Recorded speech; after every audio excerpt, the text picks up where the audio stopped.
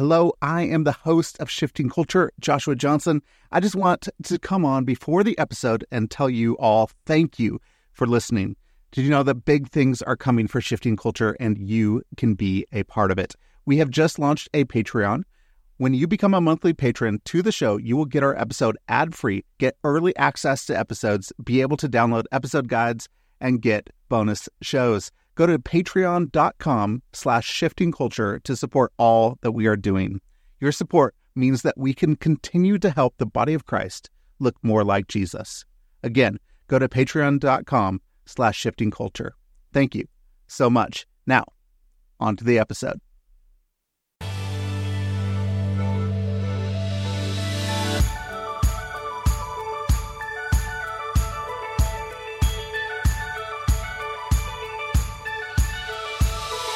Hello, and welcome to the Shifting Culture podcast, in which we have conversations about the culture we create and the impact we can make.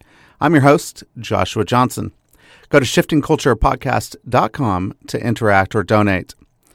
If you're enjoying this podcast, please go to Apple Podcasts or Spotify and leave a star rating or review, and then share this podcast with others.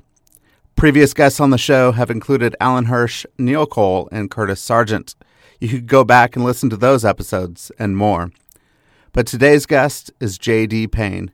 J.D. serves as professor of Christian ministry at Samford University. Prior to this, he was the pastor for church multiplication with the church at Brook Hills in Birmingham, Alabama. He's the author of many books in the area of missions, evangelism, and church growth, and is also the host of the podcast Strike the Match. We have a really great conversation on apostolic imagination, missions, and church planting. Enjoy it. JD, thanks for coming on the podcast. I really appreciate it. Hey, brother. It is an honor and a delight to be with you. Thank you so much for the invitation.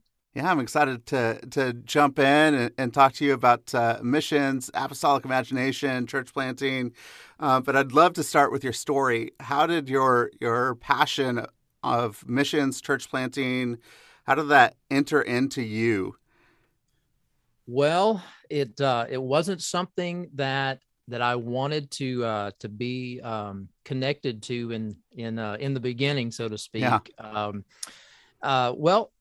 It goes back to obviously my conversion experience. I was raised in Appalachia, southeastern Kentucky, Corbin, Kentucky to be exact, home of the first KFC. So that's there you go. That's my hometown. The Colonel.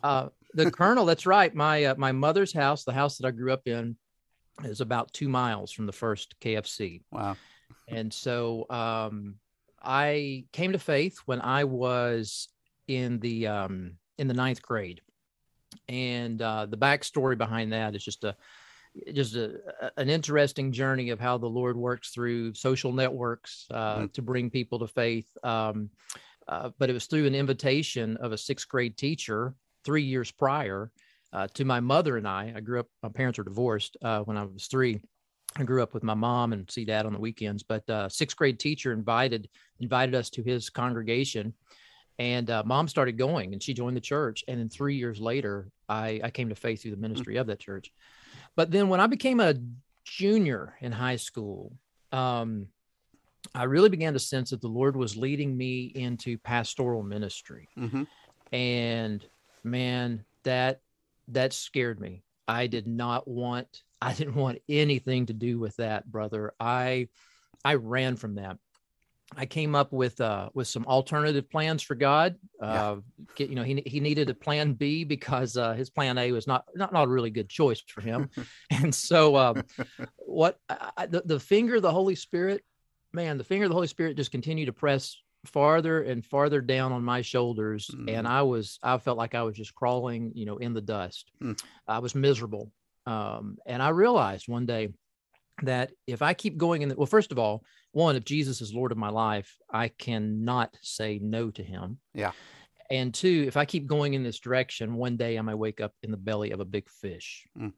And so I remember where I was, when I was, what was going on, when I repented of all that rebellion.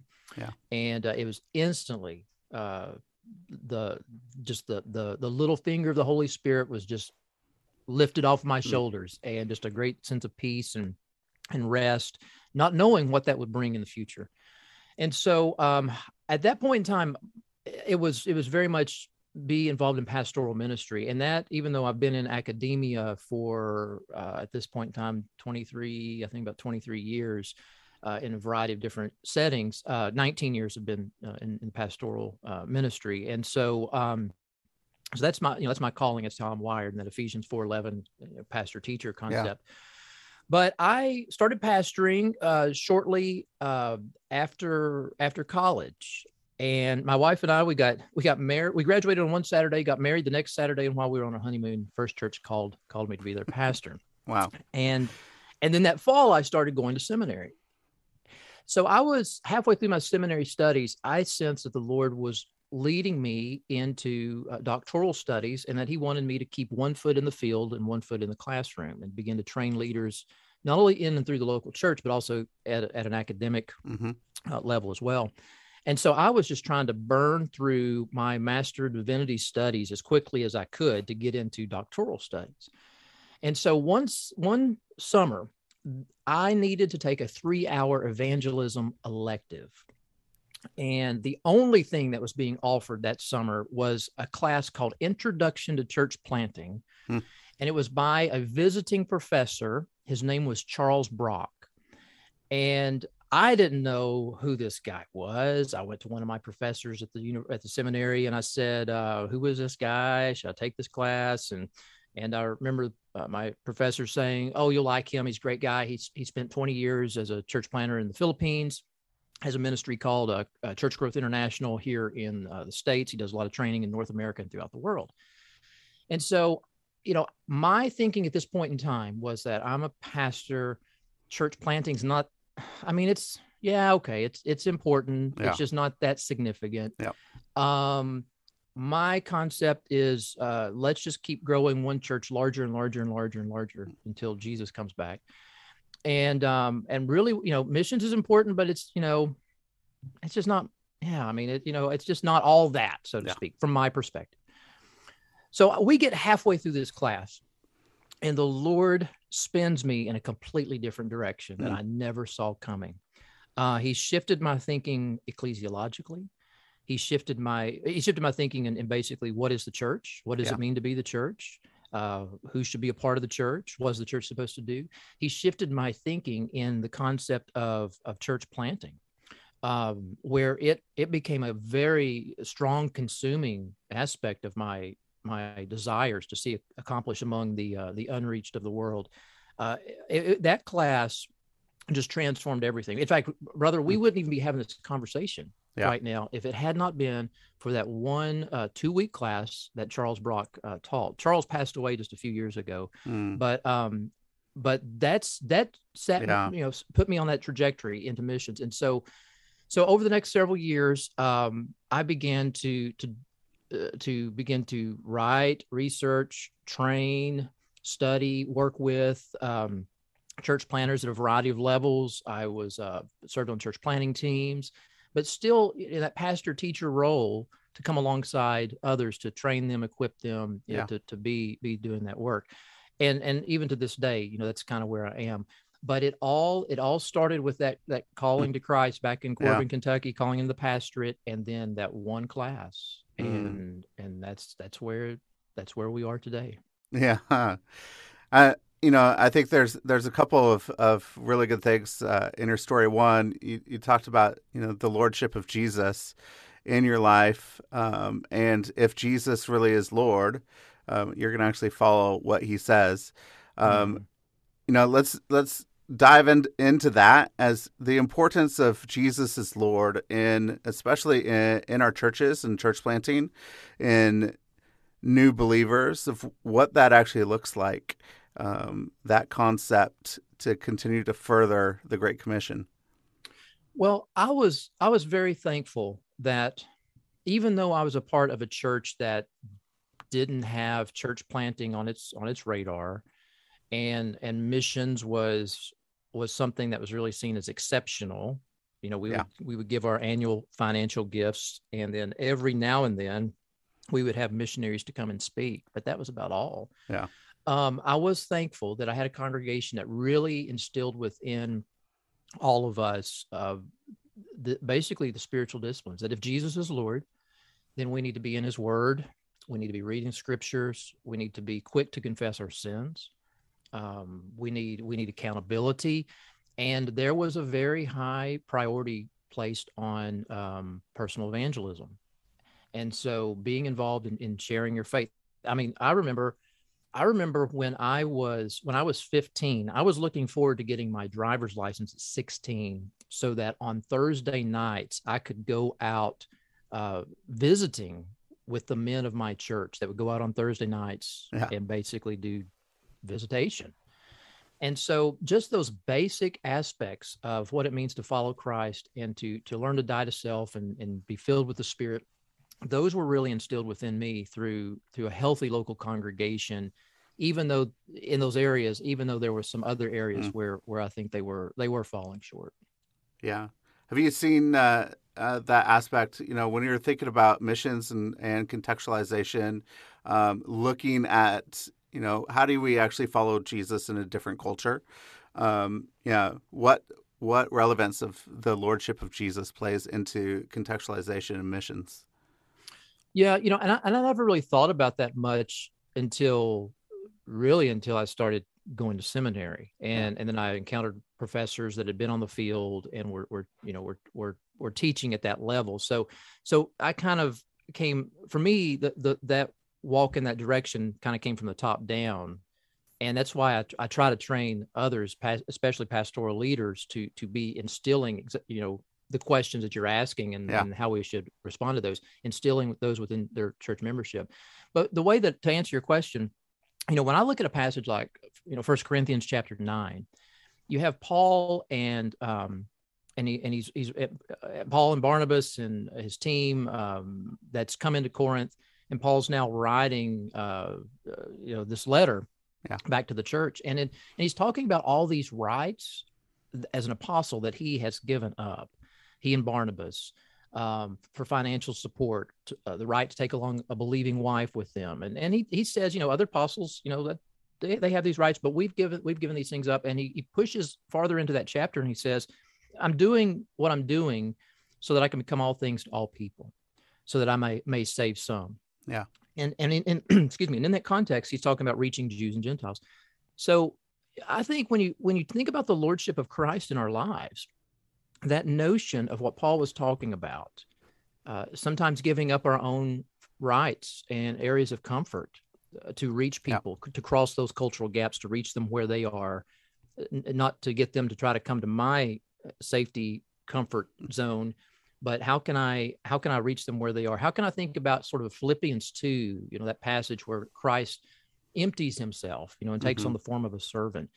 For me, when I think about crossing cultural gaps to engage others in light of the lordship of Christ, it really is to take on that mindset of being that servant and recognizing that just because I can do something, just because I have a right to do something, doesn't necessarily mean that I should do that for the sake of the gospel. Yeah. And I think that's a big struggle when people are crossing cultures. And, as you're looking, I think we cross cultures every day in the United States, that we're interacting cross-culturally. So, when I'm thinking cross-cultural work for the advancement of Jesus's kingdom, it's not just as a Westerner, I'm going to go somewhere else in the world. There's actually a lot of cross-cultural interactions that I have now. Like you and I come from very different backgrounds in the United States. I grew up in the Seattle area. You grew up in Corbin, Kentucky. There's probably a lot of cultural differences that we have that we actually maybe have to one cross. Or two differences. That we have to cross cultures, right? So I actually have to figure out what is the love language that you have. Where, what happened with your culture growing up, and where are you coming from, and what are the eyes, the motivations that you have, so that I could be able to we could actually speak the same language. What are some good ways that you have found to help people speak the same language with others so that our communication is not different and not effective?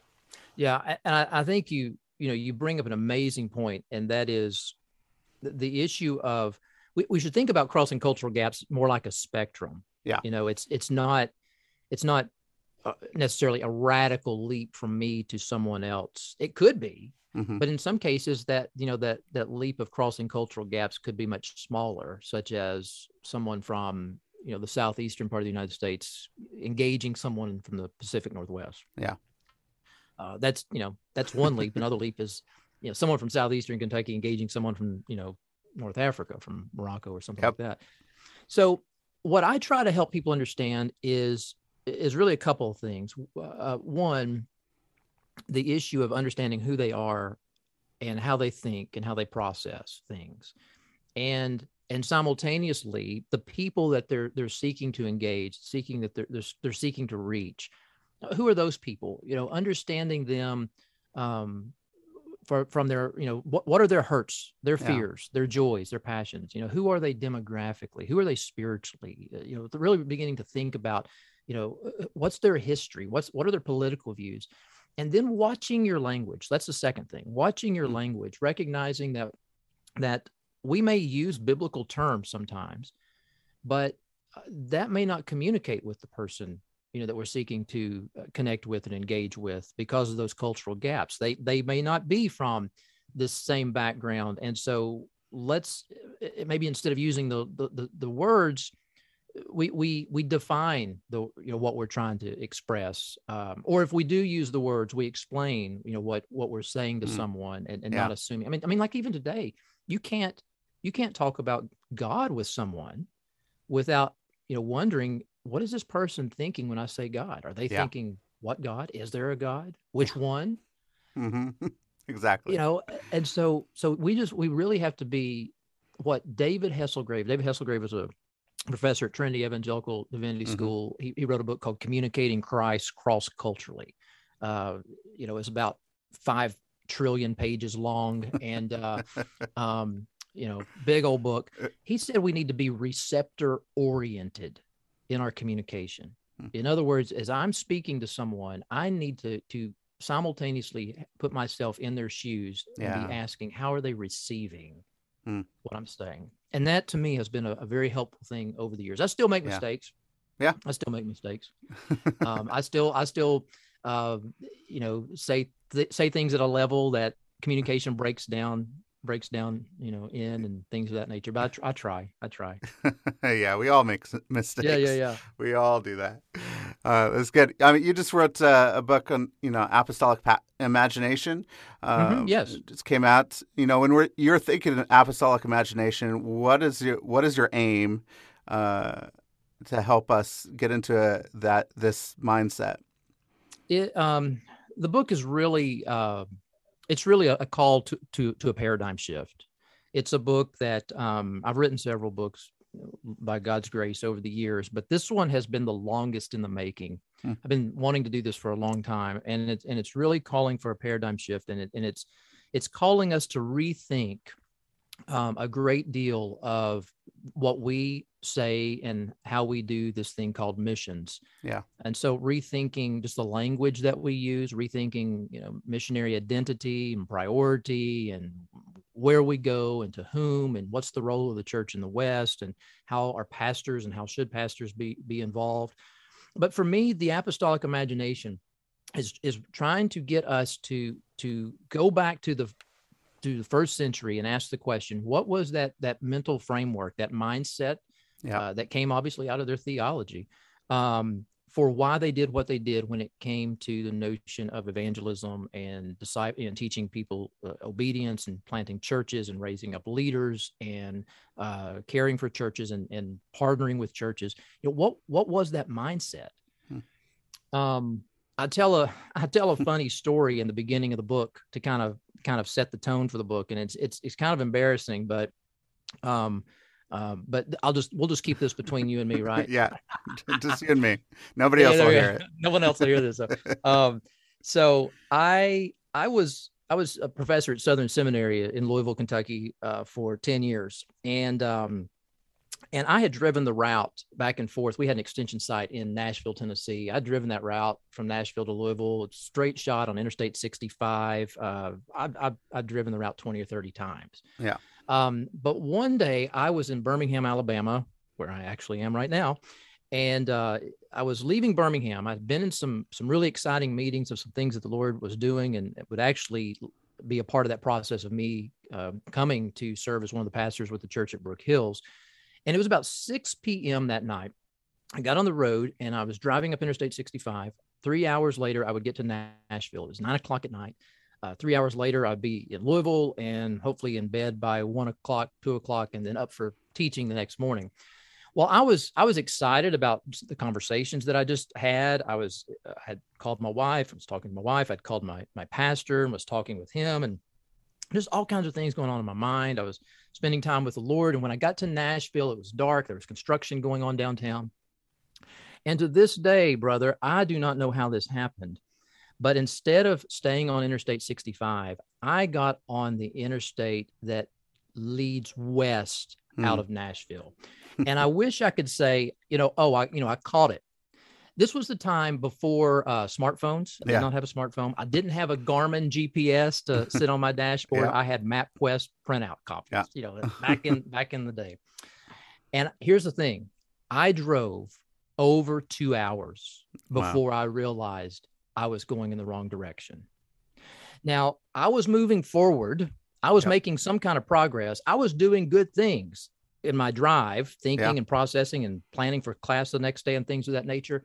But while I was doing all these good things, I wasn't where I needed to be, doing what I needed to do, moving in the direction that I needed to go. Yeah. And I think that story kind of reflects where, generally speaking, evangelicals are right now. We're doing some great things around the world.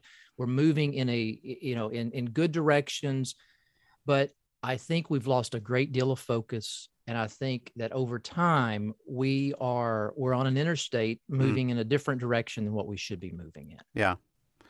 So what focus is that? What direction should we be moving in? Well, the reality is that when we think about this thing called missions, we have to acknowledge something that we rarely talk about. Michael Stroop recently started talking about this in a book that just came out, and that is the issue of the language of mission. I mean, for example, mission, missions, missionary, missional, they're all extra biblical words. Yeah. And they really begin to be applied in the sense that we know them today in the 16th century as a result of the work of Loyola and his application of it to the Jesuits. And tied in with that was a great deal of colonial expansion and military expansion and merchants, going throughout the world. And so we really have taken these extra biblical terms and tried to find biblical support for these terms. And when you begin to do that, you can often lead to some unhealthy understandings. You can lead to healthy understandings. Extra biblical terminology is not necessarily a bad thing. I mean, Trinity, for example, is extra biblical. But if we're not careful, we can go in an unhealthy direction with our identity, and then out of that with functions and things of that nature. Right. And so where we find ourselves today is that in the church, there is, among evangelicals, the majority, there is no sense of priority for what the church should be doing when it comes to this thing called missions, because everyone's got their own definition of what missions is and who's a missionary. Are we all missionaries? Just the few that go to other countries. And so because of that, we find ourselves at a time whereby we can be doing missions and not even sharing the gospel. And so this book is really trying to help us think about shifting things on a systemic level in many, many different directions to line us in the way that I think we need to line up with the scriptures. Yeah, I was meeting with a missions pastor yesterday, had lunch with a missions pastor, and he was like, so what's one thing that missions, pastors and the churches with missions departments gets wrong? What's the sticking point? And, my answer, I don't know if it's the right answer or a good answer, but I said, if we conflate missions and service, if we say that missions is service, then everything is missions, and we actually don't see the apostolic nature of what this church should be, the kingdom should be, as we're extending the kingdom. So we actually, I think a lot of people conflate service and missions, in a way that's not very helpful, because we're all called to be servants, and we're all called to, help the poor and the needy, Right. clothe the naked, visit the prisoners. Like that, Right. that's what we're called to do, but that's not the apostolic nature of the church. Yeah, I mean, I think you're exactly right. Um, and so we didn't get to this point, overnight. I mean, Yeah. and it's been a long time coming, but I mean, if you think about this for a second, when you come out of, let's say, the 16th century, the church really does not get serious about developing a theology of mission until the 20th century. I mean, we're not even 100 years deep into this. Mm. So the concept, for example, I mentioned a moment ago of Trinity, it's extra Yeah. biblical, but think about the centuries of deep biblical support behind that concept. Yeah. But with mission, we're not even 100 years into significant, theological substance behind it. And so what you have when you come out of the Reformation time period and pietism, where there's this great zeal of people going into the world and preaching the gospel, 200 years of Protestant missionary work, people were incredibly zealous. They sacrificed great things to go to the nations, and they lost their lives. They lost, they gave up resources, and they were using the terms, missions, missionary. But then when you begin to ask them about what's your biblical support, it was often proof texting. And so it was, Matthew 28 here, go and make disciples. It was, go and, preach the gospel to all nations. It was in Acts 1:8, be my witnesses. And those are all great and they're fine. Yeah. But there's a lot more to God's mission than that. So the church continues to grow throughout the majority world in these 200 years of Protestant missionary movement from about, up until about 1910. And because of that growth in the majority world church, the generally European, German particularly theologians began to say, hey, maybe we need to think about this thing that's been happening practically throughout the world. And church leaders were saying, hey, look at all this growth and look at what's happening. Well, the theologians begin to go back to the scriptures, again, taking that same extra biblical terminology. They go back to the scriptures and they begin to say, well, mission is the mission of God, that concept missio Dei. And it belongs to God. It doesn't belong to the church. Yeah. And what the church engages in the world is missions. And because God is involved in many things, not just the redemption of individuals, not just seeing people come to faith in Christ and churches planted, which is really the primary understanding of many that went for 200 years. It's about evangelism. It's about church planting. It's about developing indigenous leadership. The theologians said, because God's involved in a variety of things, working toward the redemption of all things and the restoration of creation, therefore the church is to be involved in a variety of things. God's mission is broad. The church is to be involved in broad acts. And so therefore everything's equivalent. Everything's equal. Yeah. And so to get back to your point, I know it's a long story, but there's a historical precedence here. And that is, now we see, evangelism and service and care for the environment and care for those that are in human trafficking. It's all equivalent. Yeah. And that's where we find ourselves right now. My neighbors next door sounds like they're having a party.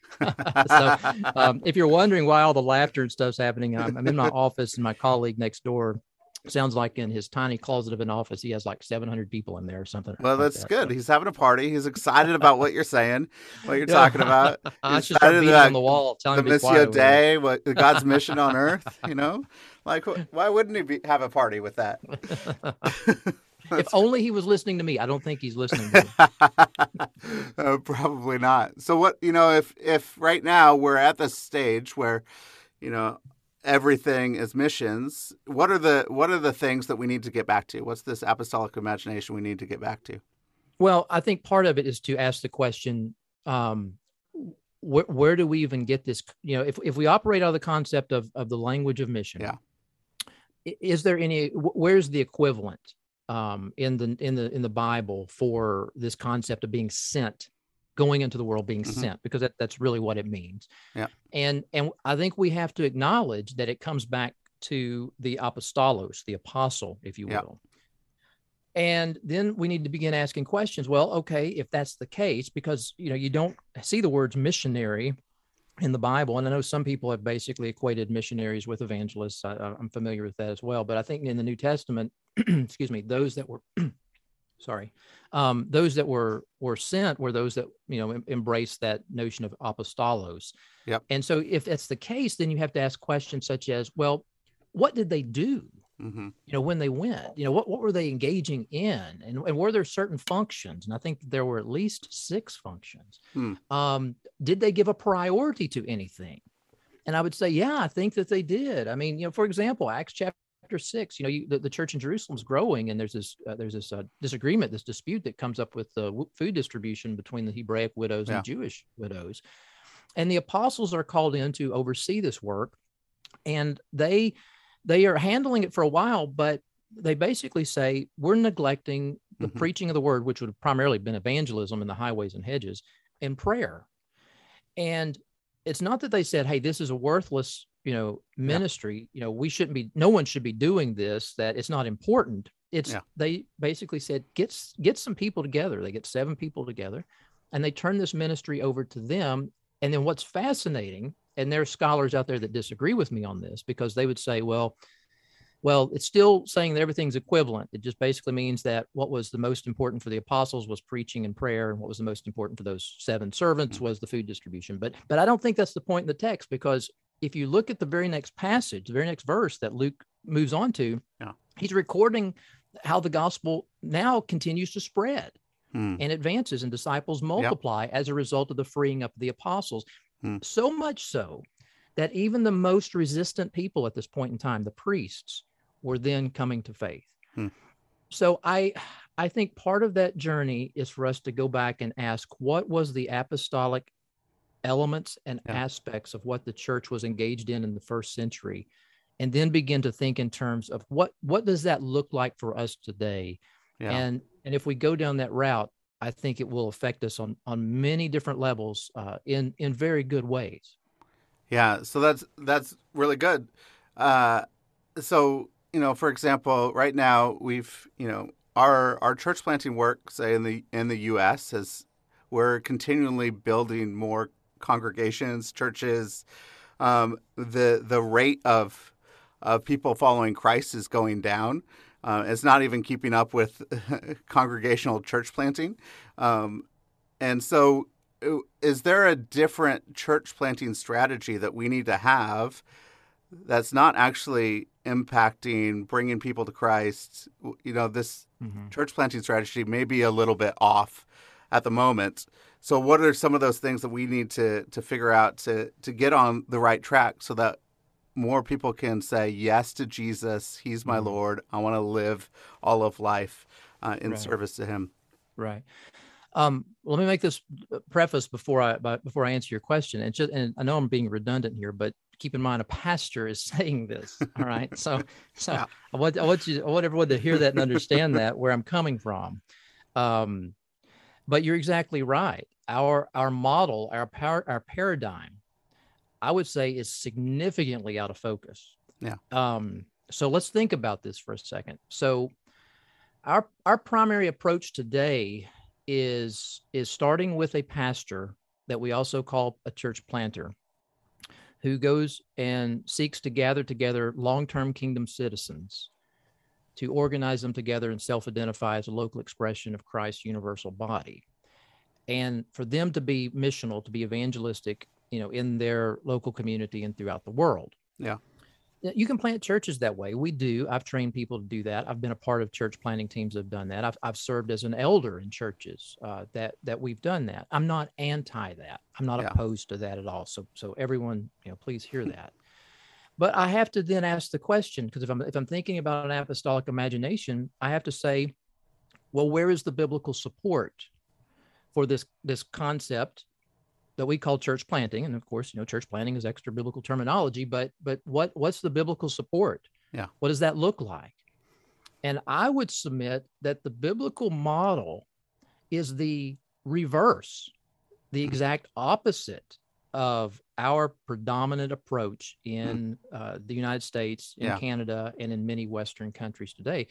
So, for example, you look at Acts chapter 13 and 14, and what do you see? Well, the teams, the apostolic teams, they go into a community and they do evangelism. So they're sowing the seed, they're preaching the gospel.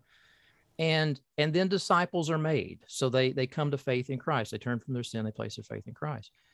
And then the disciples are gathered together in those local cities to be the local expression of Christ's universal body, and they call them churches. The ecclesia. But what is fascinating, particularly at the end of the first missionary journey, is that after Paul and Barnabas go through all these towns, they preach the gospel, they've made many disciples, it says that they turn around and they backtrack to go all the way back to the church in Antioch in Acts 13 that sent them out. It says they went back and they strengthened the souls of the disciples, and they appointed elders for them in every church. Yeah. Paul tells Titus in Titus chapter 1, verse 5, the reason I left you on Crete was to put what remained in order and appoint elders in every town. So, what do you see as far as the apostolic paradigm? It's the apostolic teams were scaffolds. They were not permanent fixtures to the work. And they were working to phase themselves out and raise up pastoral leaders for those churches.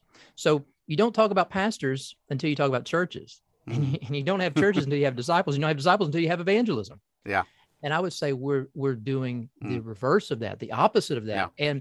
And it's not like this is 50-50. It's not like, okay, we're doing 50% plant and pastor, 50% apostolic, approach in North America. If 2 to 3% of our church planting activities in the United States are apostolic, I would be shocked. Yeah.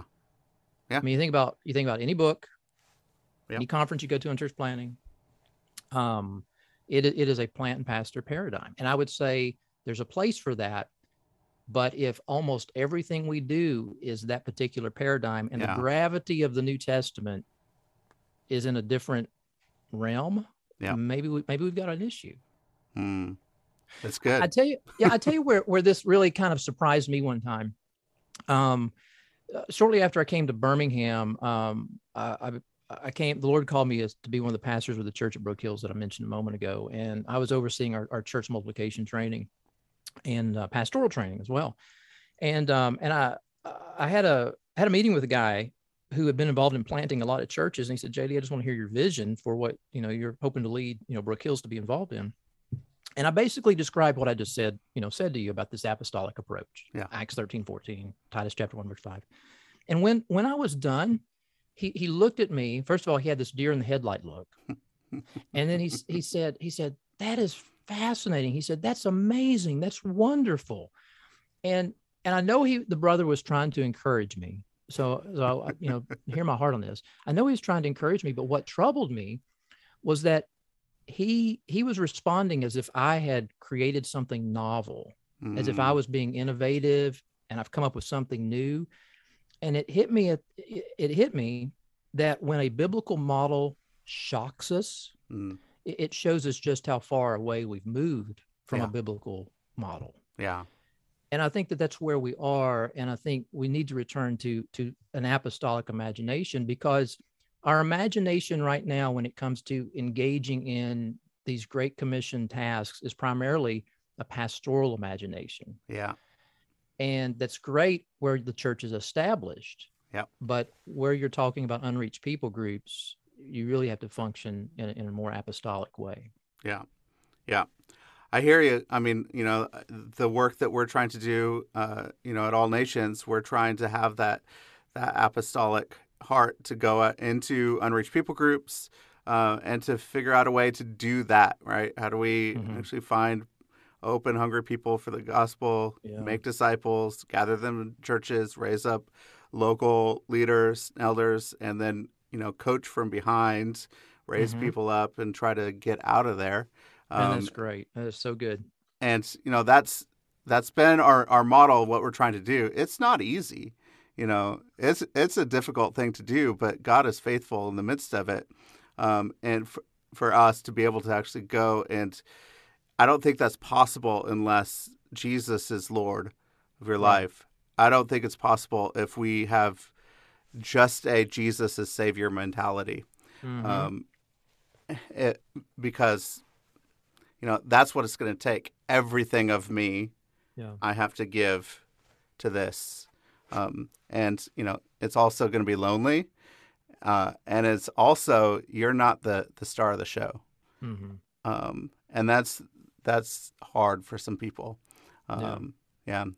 So this has been rich. This has been really good and very helpful to help us figure out, okay, where are we at now with missions, with church planting, and where we need to go. I have just a couple of questions here at the end. Yes. One is, if you could go back to your 21-year-old self, what advice would you give? I would say give up the dream of being an 80s hard rock guitarist in the 1990s. Yeah, you were already too late for that dream. You're already too late. You know, and that dream pops up every now and then. I have to remind myself it's not the 80s anymore, and I don't play guitar as much as I used to. Everything that's been comes back around, though, right? Yeah. No. You know, seriously, in answer to your question, you know, I think part of what I would go back to say is, you know, the scripture tells us that we're to act justly and love mercy and walk humbly, you know, with our God. Constantly reminding myself, you know, to do that. Yeah. Constantly reminding myself to be a learner, and then to recognize that there will be people along the journey that that will tell you at times you can't do this or you can't do that because you're not this or you're not that. Yeah. But if God has called you, you know, he'll bring you along on that journey and not to allow some of that criticism to weigh, you know, too heavily on you. So walk humbly, but at the same time recognizing that, you know, the Lord is the one who's moving you forward. There, you know, someone always has to be the first to get to Philippi. Yeah. You know, someone always has to be the first to, you know, to take the gospel to this place or that place. And if we always said, well, you know, we can't do that or you can't do that because you've never done it before and you never would do anything. Yep. That's right. So I think those would be some of the big things, you know, that I would remind myself of if I could go back. That's so good to do that. Yeah. It's hard not to listen to the critics. It is hard not to listen to the critics. Oh yeah. Oh, that's true. You know, especially within the church, you know, unbelievers are one thing. Yeah. But then even though, you know, they're brothers and sisters in the Lord, at the same time, sometimes they lack tact and grace and kindness. Yeah. Yeah. Yeah. Anything you've been reading lately that you could recommend? Man, I am so focused right now on my next book that all I've been doing is researching for that right now. And so even though Apostolic Imagination came out, and then my Theology of Mission book just came out a week after that one, you'd think I'd stop and take a break, but I'm not. I'm working on another book right now on evangelism, and so I'm reading a lot of different authors from a lot of different perspectives on that topic. So that's what I'm immersing myself in at this point in time. I mean, there's several excellent books that are out there on this topic that I've been reading. I mean, like right here on my desk. You know, I've got a book by Jay Moon and Bud Simon, Effective Intercultural Evangelism. I just finished that. I just finished Scott Hildreth and Steve McKinnon's book, Sharing Jesus Without Freaking Out. I know some of these have been around for a little while. Sam Chan's book, Evangelism in a Skeptical World. You know, these are things that are right now on my reading list, but I'm kind of immersing myself into that world right now. But that's great. That's what's going on. Yeah, it needs to happen. It's good. So your Theology of Missions book, Apostolic Imagination, where can people find those? Where can people find your work? How can they connect with you? Yeah, so, you know, wherever you purchase your fine reading materials, you'll be able to find those books. Not your junk reading materials. It's not. It's not there. Yeah, you can get it at Amazon, Walmart, Barnes and Noble, Target, all that. But yeah, you know, you can track me down. I'm out there on social media, easy to find. jdpayne.org is my blog site. I have a podcast called Strike the Match. I have a YouTube channel, just JD Payne at YouTube. You search me there and you can find me. And so I write quite a bit about these topics we've been talking about today. And I've got videos I've been doing on these topics and podcasts on these topics. And so really easy to locate out there. Yeah. Well, JD, it was a pleasure to talk to you. It was really, really good. I really appreciate it. So thank you so much for coming on. Well, it's been an honor being with you, brother. Thank you for your great kingdom work. Yeah, thank you.